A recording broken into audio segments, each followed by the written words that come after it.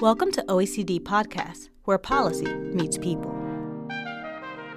In 2015, the United Nations released their Sustainable Development Goals, 17 goals to help create a more sustainable and equitable world. These 17 goals included procurement systems, how governments can purchase and obtain resources in a more sustainable and ethical manner. But how does this actually work? How can governments include sustainability in their procurement systems? And can sustainable public procurement help mitigate the climate crisis? I'm Allison Davis, and you're listening to OECD Podcast. This podcast is the second in a series with MAPS, Methodology for Assessing Procurement Systems. To help answer our questions on the link between sustainability and procurement and why it matters, I'm speaking today with Stephen Schooner, Professor of Government Procurement Law at George Washington University. Thanks for speaking with us, Stephen. It's great to be with you today. In our first podcast in this series, we lightly touched on procurement and sustainability, mostly surrounding the UN Sustainable Development Goals. But can you give us an overall definition, just so we're all clear? What is sustainable procurement? That's a great question, and we could spend all day talking about it. But let me say that if we were to do a global survey, I think on the one end of the spectrum, as you mentioned, people describe sustainable procurement in terms of how governments integrate the UN Sustainable Development Goals into their purchasing practices. And what that really means is that not just buying stuff, they're thinking about all of the things that government should care about, basically public welfare, in making their purchasing decisions. Conversely, in some countries, for example, like the United States, where more social policies have long been integrated into public procurement, it tends to be a little bit more focused on how the government can use its enormous purchasing power to both adapt to and attempt to mitigate climate change. Well, thank you for that definition. Now we're all on the same page.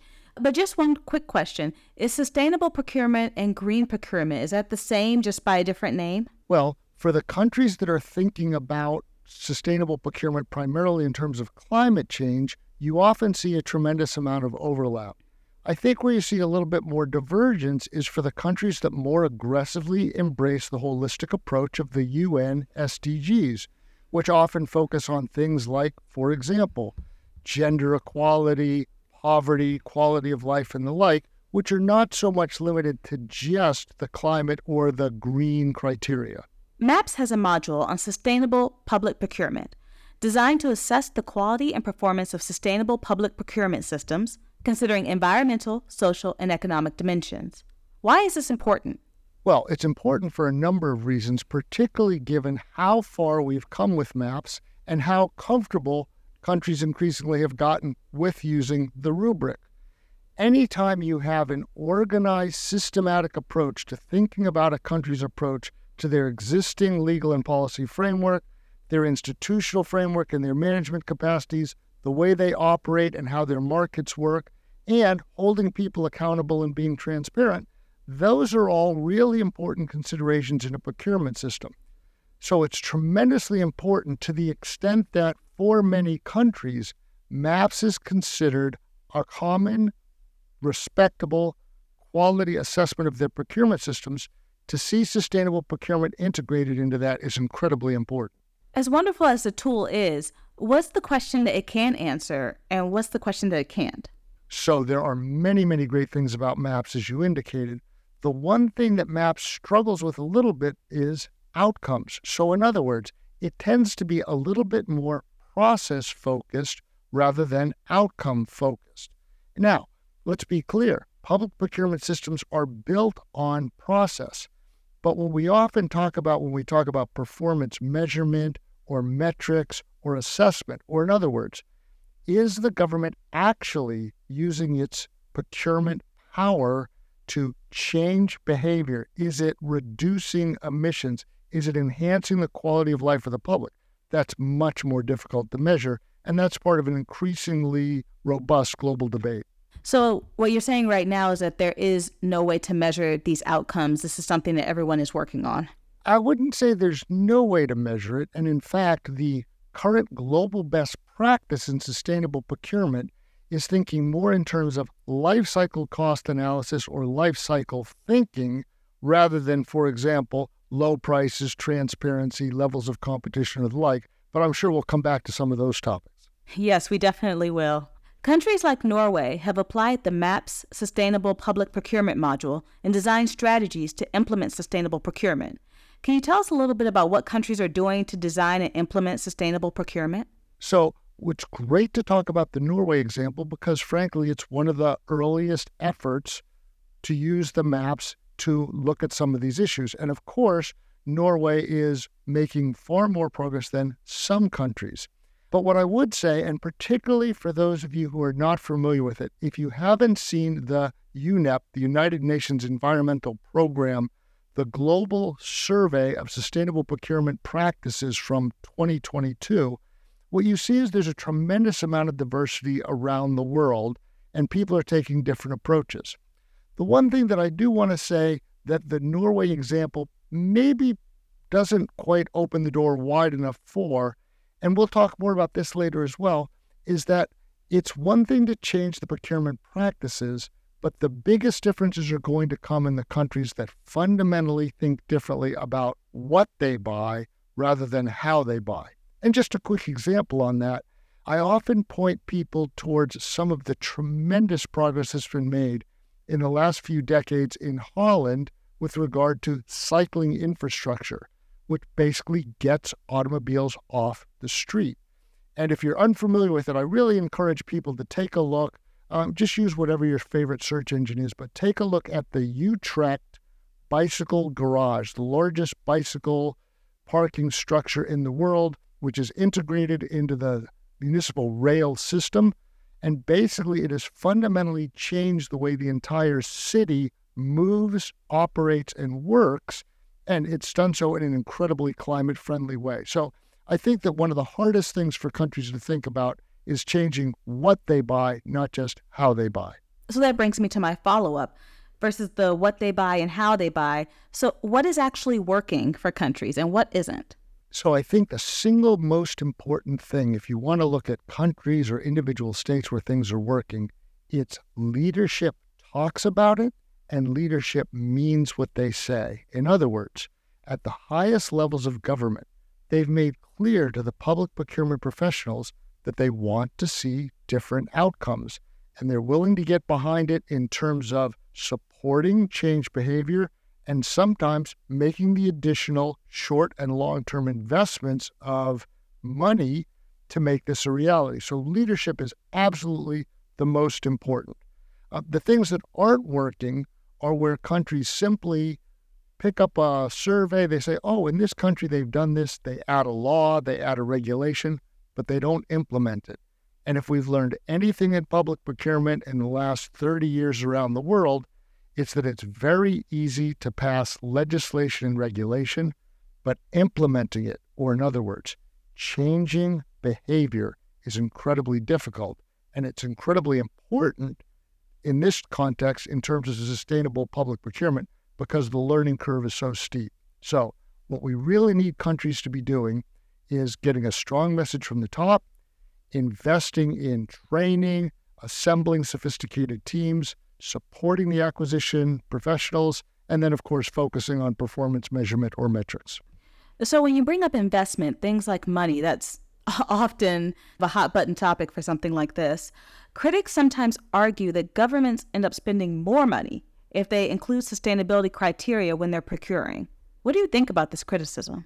Well, first, it's common, and second, it's fundamentally wrong-headed, and to some extent, it is the very bane of the existence of the global public procurement official. We often talk in terms of the tyranny of low prices. Too many government officials, and I mean that in terms of legislatures, leaders, and frankly, this is true in terms of the media and audit officials as well, think that a good procurement is one with a low price.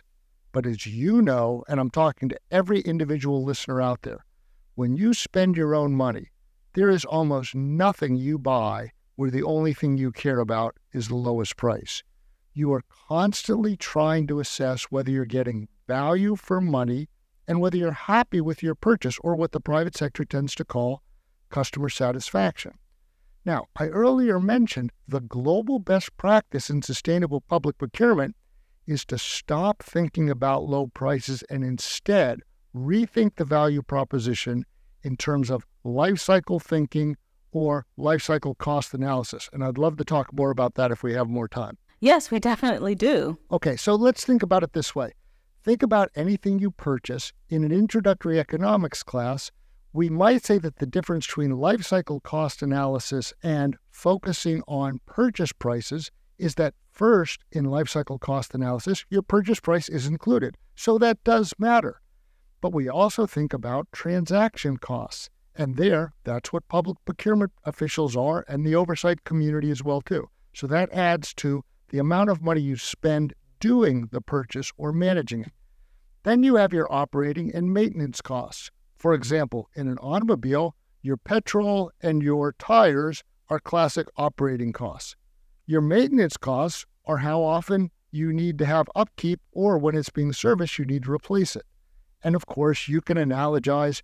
If you buy a more expensive automobile, your maintenance cost might be a little bit lower. If you buy an inexpensive automobile, you may have to do more work on it. There's a couple other aspects of life cycle cost analysis. One is time value of money, because money spent today is different than money spent in the future. And then, of course, the biggest one, or another big one, is disposition costs. If you buy a top-of-the-line expensive automobile today, but you only keep it for 5 years, you're going to resell that automobile and recoup some of your purchase price, which reduces your total cost of ownership or your overall life cycle spending on that item. The key point here is that the beauty of life cycle thinking with regard to sustainable procurement is it permits us to internalize the externalities which have typically been excluded in public procurement decision-making.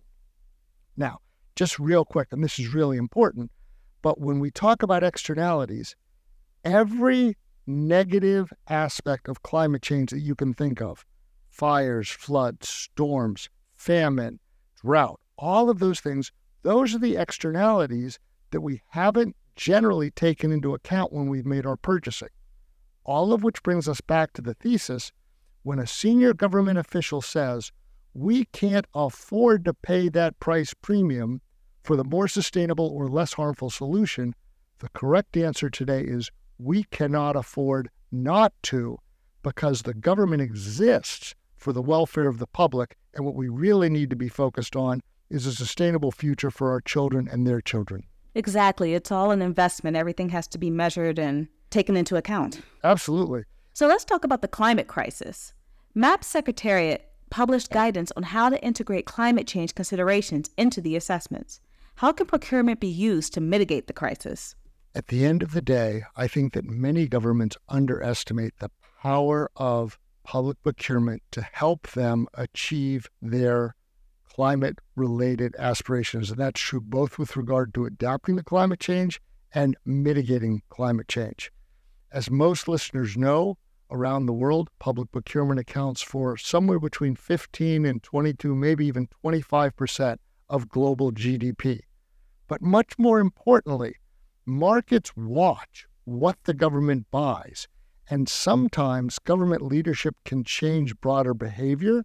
It can make leading companies more comfortable with new practices. But the other thing that's really important to keep in mind is oftentimes the government can drive markets by buying emerging technologies where the market itself might not move quickly enough to give them the fundamental investments they need to grow and diversify.